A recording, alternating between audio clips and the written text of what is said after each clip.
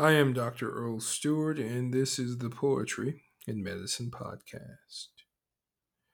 The beautiful simplicity, yet complexity of the end times, nicely delineated in a Robert Frost poem. One of my favorite poems I remember from childhood.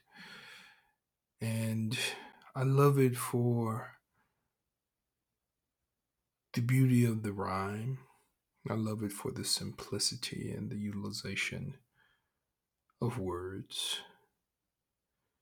And it's a very pertinent topic every day, really.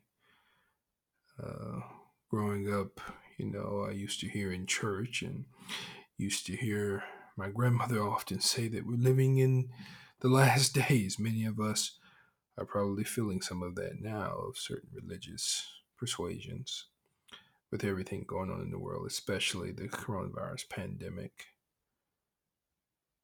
But the dualism presented in this piece kind of reminds us that we have a choice between two different extremes. Sounds quite familiar, doesn't it, with the political climate of today? Fire and Ice by Robert Frost. Some say the world will end in fire.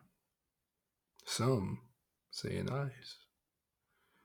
From what I've tasted of desire, I hold with those who favor fire.